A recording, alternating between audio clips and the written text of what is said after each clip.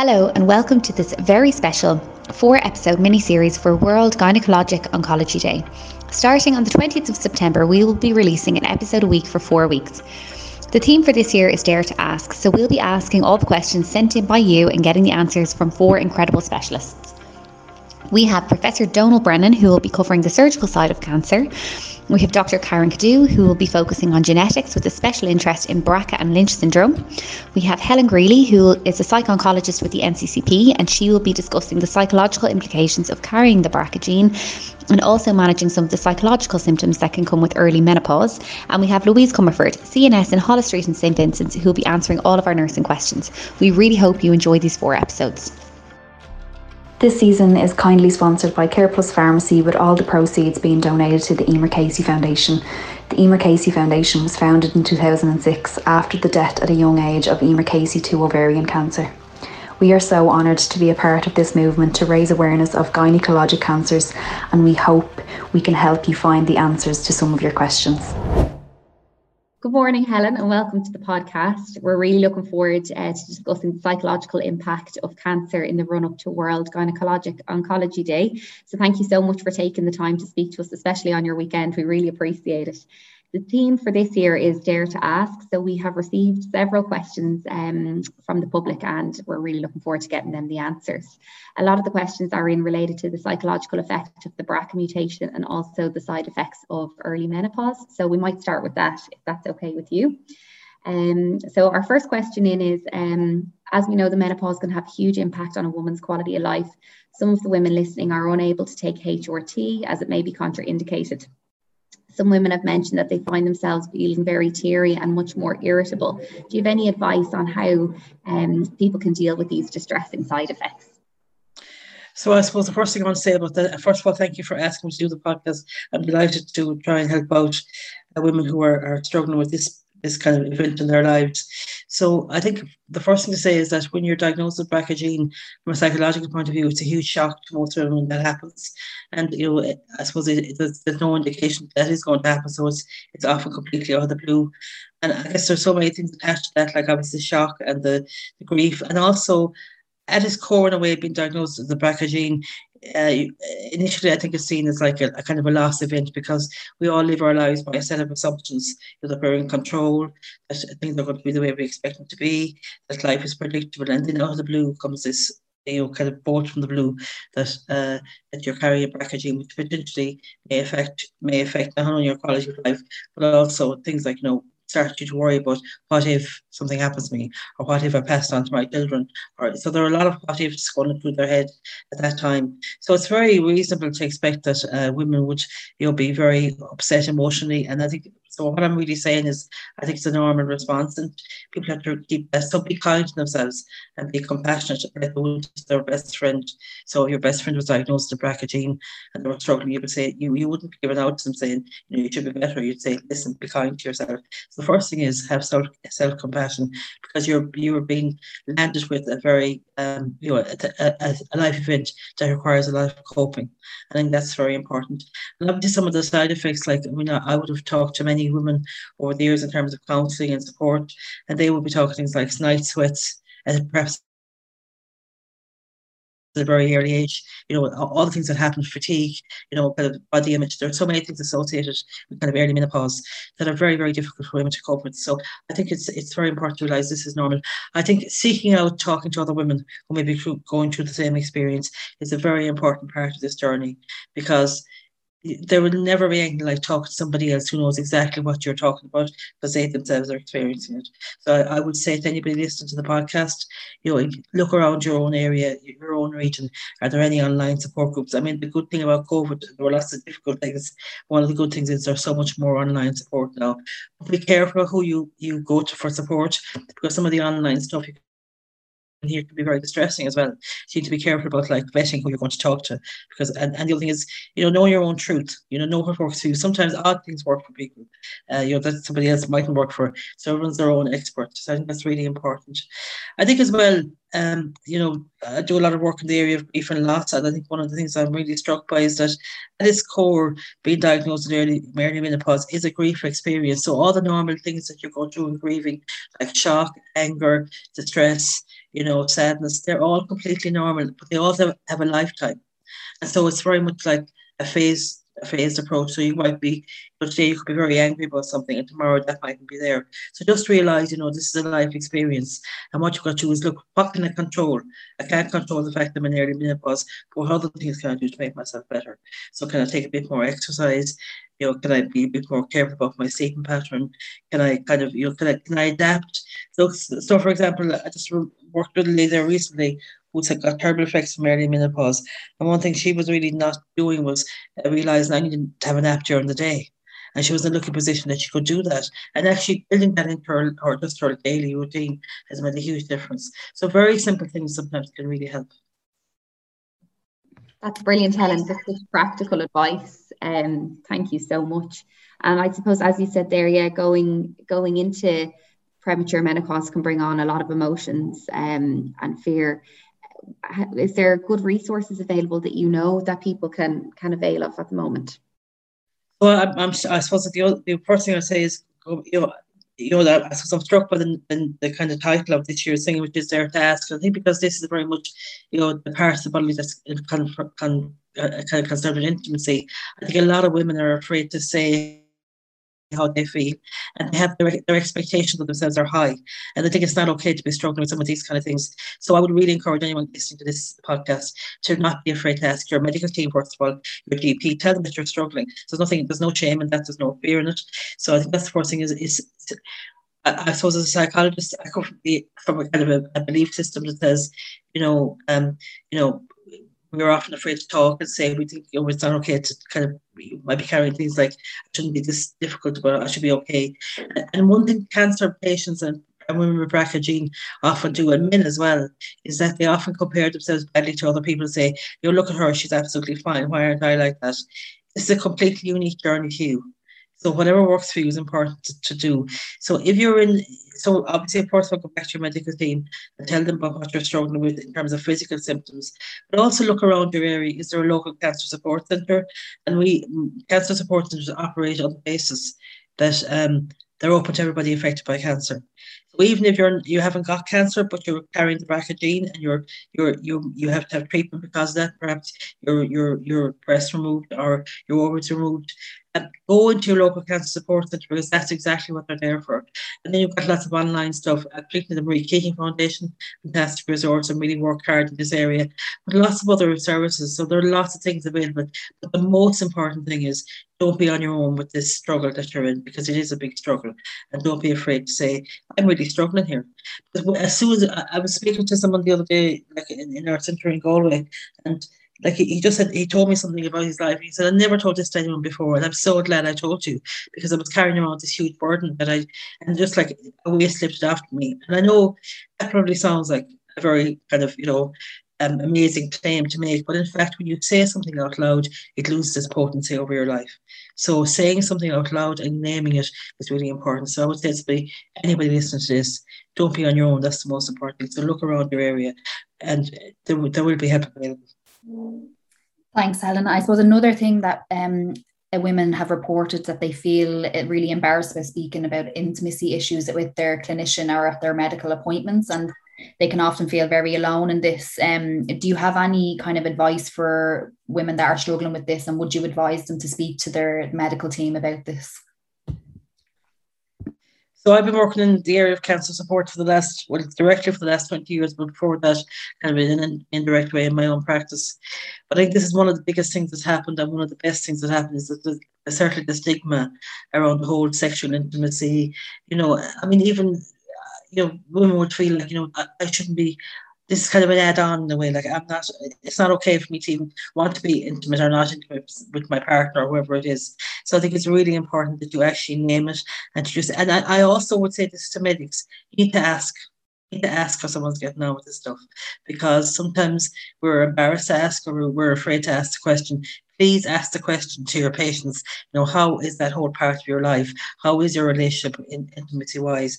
How do you feel about your own body? I mean, a lot of women would say to me, like, I don't feel like I'm a real woman because I lost my breasts.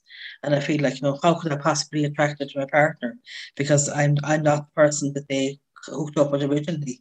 I think all of these things, they have huge psychological impacts on women and their partners as well. So I think it's very important to actually say, that because there is help out there. There are lots of programs that even we run in cancer support centres that are to be helped. Something like it's kind of, how do you thrive after this? How do you actually come back to living your life in the way you want to live it? And intimacy, like we're not islands. So we all need other people, and we need to be kind of, realizing that it's okay to need that, and we need to seek it out and really look for it. So I would say, please talk to your medical team, your cancer support team, your psychologist or counsellor, whoever you talk to, and name this issue, because it's just part of who we are. I think it's because a lot of us have grew up maybe in the era where it's like, the intimacy thing is still kind of taboo. It shouldn't be like that. So I think it's very important to say this and to normalise it. Mm-hmm. We hear people say an awful lot in the day wards and in the hospital in general, like, oh, I'm lucky to be here and I'm being treated, like I should just be grateful. But so that's why I think it's really important to have these conversations. So thanks a million for that. Another thing I suppose that came up an awful lot in our questions was this kind of feeling of agitation associated with like treatments and just I suppose just a baseline agitation that women were feeling, and I suppose their frustration with like it impacting on their relationships with their family and children, and there's their tolerance in general. Do you have any advice for people that are feeling this? So again, I suppose my first response to that is completely normal, and people are agitated. Like your whole world's turned upside down. So of course, and then you may have side effects of treatment. So that's an add-on to that. But I think it's really important to kind of say how you're feeling to your partner, and even to your children. I mean, it's okay to say to your children, Emmy's going through a bit of a tough time at the moment. I'm on the special treatment, and things are a bit different. So, like, I mightn't be as kind of calm and saying as I normally would be, and like, and this will pass. It will get better. So it's to be hopeful that things will get better, because we don't have hope about things. It's very hard to live with anything. So hope is a really important thing. But I think as well, it's also to kind of, take time out for yourself during the day if you can at all. So like, take time away, like know your trigger points. So you know that your children are coming into school at 3:00 and you know that you're having a bad day. And this is a really difficult time, maybe trying to get homework done, maybe trying to get a dinner ready, whatever the stuff is going on in the family. Or if you know that certain people set you off, maybe say the wrong thing to you, or there are certain people who kind of think they're experts on your struggles and may say the stuff that's completely wrong in 2 years. Like, watch your trigger points and avoid them if you can, or prepare for them. Say, I know that I should do nothing else when the children come to school except do the specific things with them, because I can't multitask at that time. So know your own daily routine is really important. Maybe you need to change. I think a physical exercise is really important. So I think maybe trying to build in a time in your day, even for 20 minutes, a half an hour, you take a walk. Apart from the fact you're walking and it's physically good for you, you also get time in your head and your own. That's really important. And I also want to say this, like, sometimes people really are struggling with kind of the effects of what's happened to them.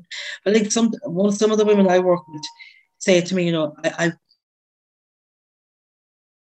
able to reframe what happened. So this is a huge impact on my life. But actually, when I look at it the other way, I say I'm getting a chance actually avoid getting cancer in the future, even though I've had to have my ovaries or my womb or my breasts off, and it's a huge impact. I'm actually really glad that I've been given the chance to actually do something about this. Is prevention rather than cure, and that's better, because I could have been carrying the BRCA gene, know nothing about it. So in some ways, we can reframe it to have it more positive. Doesn't mean it's all hunky dory, it's all grand, it's a great story, but it does mean that it gives you you can balance out your thinking about it a bit. So I think that's really important to kind of to realize that. And also, I think very simple things sometimes, like journaling, are really important. So keeping a journal, keeping a diary, putting stuff down on paper changes the impact of what you're being told, and so it kind of reduces the kind of control it might have over your life. Try and reframe it, so you say to yourself, how can I control this thing rather than it controlling me? So you might control it fully every day, but you might be able to control it some days, or some bits of some days. So I think it's very important to do that. The other thing that kind of causes agitation, I think, for a lot of women is, this whole thing about just the physical side effects. And some of that's unavoidable, obviously, we know, because of the treatment. So it's to control what you can't control, and the uncontrollables, you just have to manage them. The retraining your thoughts it's an amazing skill to have, but it's one that you need to learn, and it can be so difficult when you're in the height of it sometimes. Yeah, and I think sometimes, there's like reframing your thoughts, like it's such a, I don't know, like it's such a huge kind of quest to make, and it's actually a psychological skill. And the people who do courses on it do it. Like it's part of what we call cognitive therapy. And cognitive therapy is where you really look at the impact your thoughts can have, and also I think it's a really good thing to remember, which is your thoughts are not facts. So sometimes we treat our thoughts as absolute facts that are definitely going to happen. I mean, that's very much related to like fear of recurrence in cancer, or what's going to happen if my cancer comes back. Like everybody who gets cancer from the very mild stage one, which was a lot of hope about when it's caught very early, and the doctor is saying you're caught really early and it's going to be grand. We're very confident. Right up to like stage 4 cancer, where the story might be a bit different. I think everybody who's got cancer worries about recurrence. Part of why community cancer support centres are so busy is because living with the fear of recurrence of cancer, because we know cancer is an illness that can recur, and for that reason has a lot of power over our lives. So fear of cancer recurrence is a very common, a very normal response, but actually strategies around that are really important for people, like living in the present moment. Like looking at like what are my triggers? What triggers my anxiety around when I get my cancer back? And some of that's normal. We can never, like, anxiety is a naturally occurring kind of phenomenon in all our lives. We worry. We're wired to worry. That's the way we're hardwired, unfortunately. But it's actually, if you can manage your anxiety, is what we're trying to do. We're not trying to get rid of it completely. So we can never get to a point where we say you will never have anxiety about recurrence again. That is a fallacy. What we can do is we can help you to manage it. So how are we going to manage your fears around recurrence? So living in the present moment, learning relaxation and kind of meditation skills are really important. The whole thing about, kind of bringing your back with a back. Am I in the right place? Am I getting the right treatment? Am I tolerating the treatment? Things like ground us. Whereas when you're anxious, you're off in the future. You're living in that future where it's all gone wrong. Or you're living in the past, you decide to do something to cause it. So it's living in the present moment. I suppose a different way of saying mindfulness is really important. And being mindful, saying, I'm here now, I'm okay, I can ground myself, what I'm doing today is actually really, really important. So I don't know how I got into that topic, but anyway, it moves seamlessly to our next question. So I think fear of recurrence is a huge issue for a lot of people. I think one thing with the fear of reoccurrence we can often forget about is the loved ones, I think, involved in the situation as well. They can be really afraid of the reoccurrence, but then need to still support the person that's actually had the diagnosis. So do you have any advice for the loved ones, I suppose, on the other side? So all the way back, if we go back to the cancer strategy in 2017, the current one that we're using now, it's very careful to say that cancer patients and their families need support and need the services that are available, because we know the cancer not just impacts the individual, but actually the whole family in different ways. So, and then because the BRCA gene, if you're carrying it, you may have guilt associated with that, because you think, like, am I going to pass this on to my children? And I'm going to tell my children that I'm carrying it and that they will have to get tested. So that's a huge, impact on the family. So we're very careful to kind of always offer services to patients and their families when we're talking about the services that are available. And I think families really need, I suppose, I come from the kind of belief that, I think it's really important for younger children that they know what's going on, because children really don't do well when they're kept out of the loop too much. So you can tell your children in very simple ways what you tell them and using very simple language. But and also make the point to them, if something changes, I'll tell you. So if something else happens, I'll tell you that too. But today everything is fine and it's all going exactly as we want it to go. So I think it's really, really important to talk to your family, and also to ask your family to make allowances for you and to get them support. So every cancer support centre in Ireland offers support to families as well. That's really important, because people sometimes don't realise I can go in there and have a chat with somebody, or I can go on the phone to someone. And that's really, really important, because we know families are hugely impacted by cancer. And that, it's again the loss event. Things are not the way we thought it would be. There's a change in circumstance. There's maybe visits to hospitals, there's visits to doctors. There's somebody, my mum is gone from kind of being a perfectly reasonable person to being sometimes very unreasonable. And, and I can't keep her happy, or just see from my point of view, all that kind of normal stuff that goes on. So I think it's really important to say to families, you too are struggling with this, maybe, and you too need support.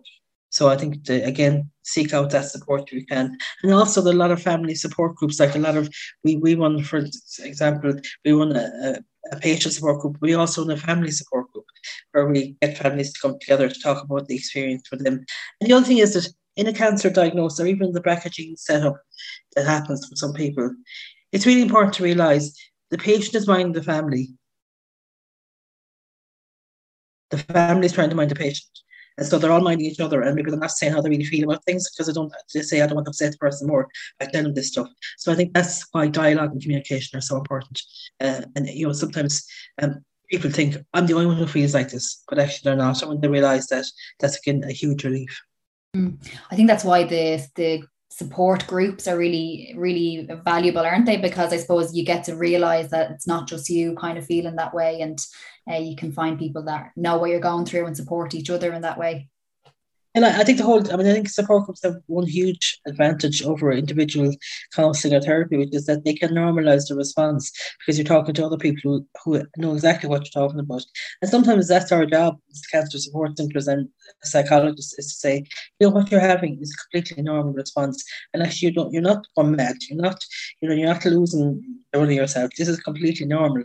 And even knowing that can be really, really powerful for someone who thinks, like, why am I thinking like this all the time?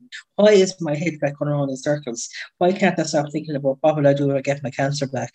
So normalising that and giving people strategies is what really we're about in terms of trying to support people. And then I know there's a support group in the Marie Keaton Foundation that's directed towards people that carry the BRCA gene. Is there any support groups or, I suppose, specific services that that help with the pre-menopause or menopause symptoms that people experience? It just seems to be, I suppose, so prevalent and huge at the moment. And as far as I know, there is no specific group in Ireland apart from Marie Keating who does that.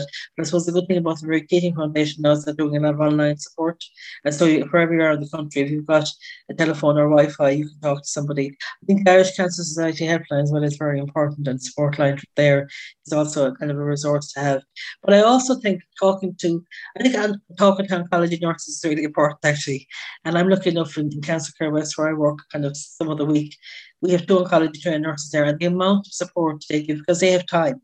That's their job, is to give cancer support for patients and families. And sometimes just talking to like somebody, a nurse, can be really powerful for a lot of people, and they can kind of know stuff, simple strategies that actually work for people. I think that's really important. Like, seek out, I know CNSs in hospitals won't thank me for saying this because they're really very busy, but I think even a short conversation with somebody can be really powerful for a lot of women with online support. A lot of our clients who have the BRCA gene, they often source support from outside the country.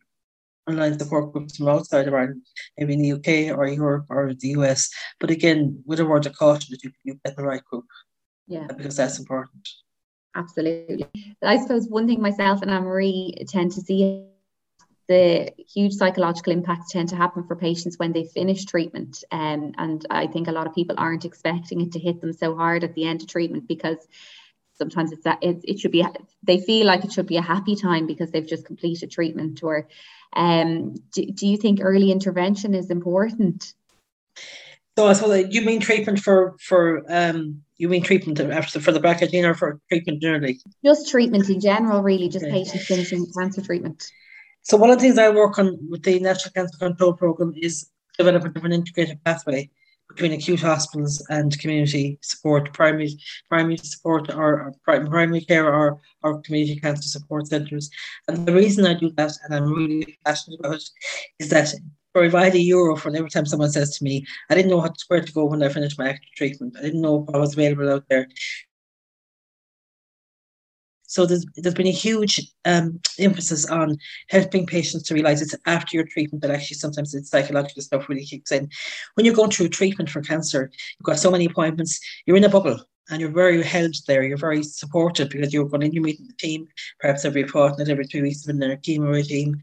You have a surgical team if you've had surgery, or a radiotherapy team. So you're part of a very big system where you feel very secure and you know what's happening. And then suddenly somebody says to you, well, that's it, your treatment's done, we're very happy with you, off you go, come back in 3 months or 6 months, or whatever the story is. And that's when the majority of our clients appear at our door in terms of cancer support in the community, because they suddenly think, what just happened to me there? Like, it just Did I just go through cancer treatment? Am I safe now? So all those questions start bubbling up, but fear of recurrence, the changes in my life, like why am I so fatigued? Why if I'm so grand, why I'm not feeling a lot better? So there are a myriad of questions, and that's when it really kicks in psychologically. So the most patients we see in the community actually are post-treatment. We certainly see people at time of diagnosis and when they're going through the treatment, but the real cliffhanger for a lot of people is when they've stopped their active treatment. So again, this is completely normal. I think signposting is really important in this regard. So I'm delighted actually because one of my colleagues in the NCCP with the Irish Cancer Society has just devised a new program called ACES, which is Life After Cancer Enhancing Survival. And that's a signposting service, but also highlights what are the likely things you're going to meet. So very much like, the pre-chemo workshops that happen before people start chemo. This is a post-treatment workshop that's going to be rolled out nationally, and they're doing a pilot project at the moment. But I think it's really important because it highlights what the likely things are. What's like to live as a cancer survivor? What things would I meet like? So, how do I go back to work? How do I look after my physical health, exercise, diet, and then the psychological and emotional impact, and signposting people to the local cancer support centres. So I think it's to normalise that response to realize, yes, my treatment, my active treatment, physically, medical treatment is over, but now my journey starts. Now to live, I have to adapt. And adaptation, we know kind of from all the literature, doesn't happen overnight. It's a process. And it happens over several months, and for some people, even longer periods of time. So getting used to having had cancer and then living with it again well and not letting it define you. They're all jobs that take a bit of time. Sometimes we can do them on our own. And the reality is only about 50% of cancer patients require kind of outside psychological help to get through their cancer. The majority of people actually do it themselves with their support from their own family or their friends or their community work colleagues. But we do know that there are a substantial number of people who do require ongoing support. So that process of adaptation is really important. You're getting used to a change in your life. And just like, when we're born, and it takes us a while to get used to the change and to learn to be independent. And so this is exactly like that. You have to relearn your life and relearn, what can I do now that's different? And the really enhancing but the really rewarding thing for someone like me is helping someone make that journey and really kind of watching them kind of, come to terms with what happened to them and go on and live their lives in the ways they want to live it. And I know I can say this for certainty because I've seen lots and lots of cancer patients. The majority of people actually do manage to go back and live their life quite well and enjoy life the way it is. So it's a hopeful story. It's not a doom and gloom story. It's like the majority of people do learn to do that. But we know there are a significant number of people who do require ongoing support, and that's all there now. So the integrated patient pathway, which is what we're really working on, is to make sure that people don't fall off that cliff.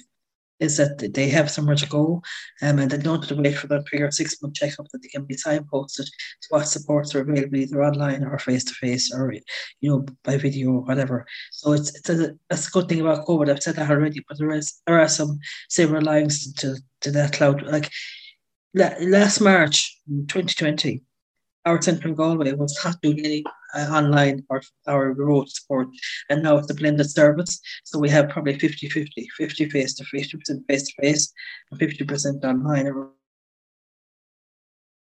by telephone. That would never happen. We talked about it for years. We made us do it. We had to do it. And the same, every other cancer support centre in the country is in the same boat. So it's been really good in that way. That's great. Thanks. I probably talked too long. No, it's brilliant. It's so good. I think, listening to you there, it's something that we can get better at as well when we're kind of discharging patients when they're finishing up treatment with us is telling them where to go and direct them where to go, Because I think sometimes you can, and I'm just thinking of myself personally, like I haven't always told people where to go afterwards, but definitely now from doing this podcast, I've realized and speaking to people how important it is that they have some form of follow-up if it's not like their physical follow-up with their medical team. Can I just say this because it's really important. So there are about 47 cancer support centres around Ireland, operating in different ways. Like some of them are full-time, some part-time, and they all have different models. But in the NCCP, we've spent the last 2 or 3 years working on the best practice guidance for centres, and that is partly obviously that's for centres themselves, so they can work as a network and help each other, but also to give confidence to people like yourselves working in acute hospitals. When you want to refer somebody on signposting to a cancer support centre, you can say, we know this centre is a good centre because it's following the best practice guidance. So that joined up thinking in the integrated patient pathway, so that patients have a clear pathway when they're in the hospital and get treatment, they're out back to their own communities. Where, in fact, any audits that we've ever done or looked at, one clear message we got from patients that they want to be treated in their own communities. They don't want to be travelling long distances to get treated. So I think that's really important. That's why the network of cancer support centres around the country is so important. And Helen, I suppose, do you think there's a need or a scope for to educate healthcare workers a little bit more about the psychological impact cancer can have? Oh, absolutely. And I'm really glad to be part of. So Lisa Mary works with me in the NCCP, and she's our over our nurse education, and she's just rolling out at the moment as a pilot a 2-day nurse education program to kind of educate nurses who are really pivotal. I mean, I name nurses there, but I think they are so important to the patient journey in cancer. And so she's rolling out that education program that's looking exactly at educating nurses about what is the psychological impact of cancer. How do you recognise the signs and symptoms when someone's really struggling beyond what's normal? When is the right time to refer somebody on for more support? And then the whole thing about this post-treatment, that's mentioned early on, that they can intervene much earlier and normalise it so that people aren't afraid to say, you know what, I'm struggling a bit here and I need a bit of help. So I think all of those initiatives that have been taken in the NCCP over the last number of years are really, really important.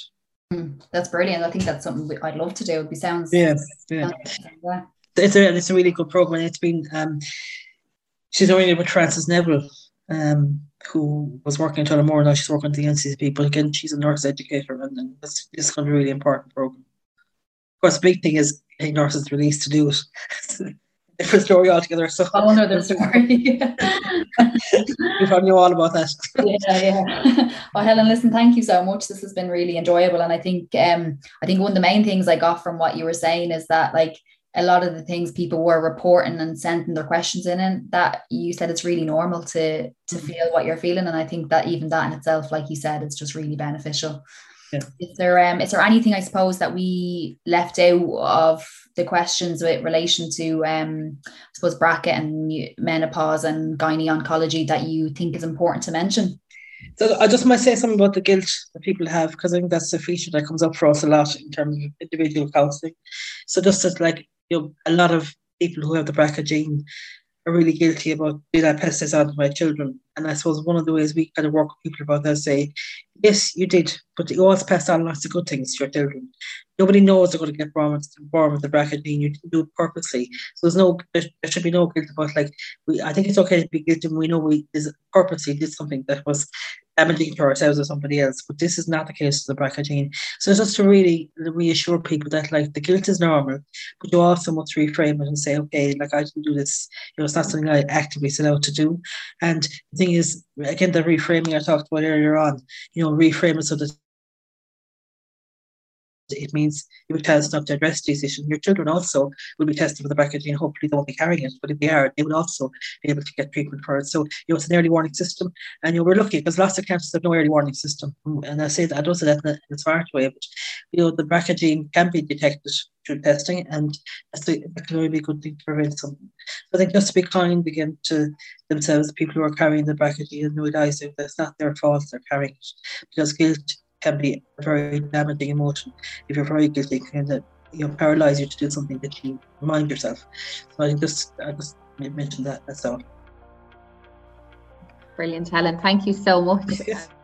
Thanks for listening to the Answers for Cancers podcast. Please share this podcast with anybody who you think it might help. Also, if you can like and subscribe, it lets people know we're here. You can alternatively contact us on Instagram at the @answersforcancers_podcast. And if you've any questions on anything that we discussed today, please email us at theanswersforcancerspodcast@gmail.com, or you can DM us on Instagram.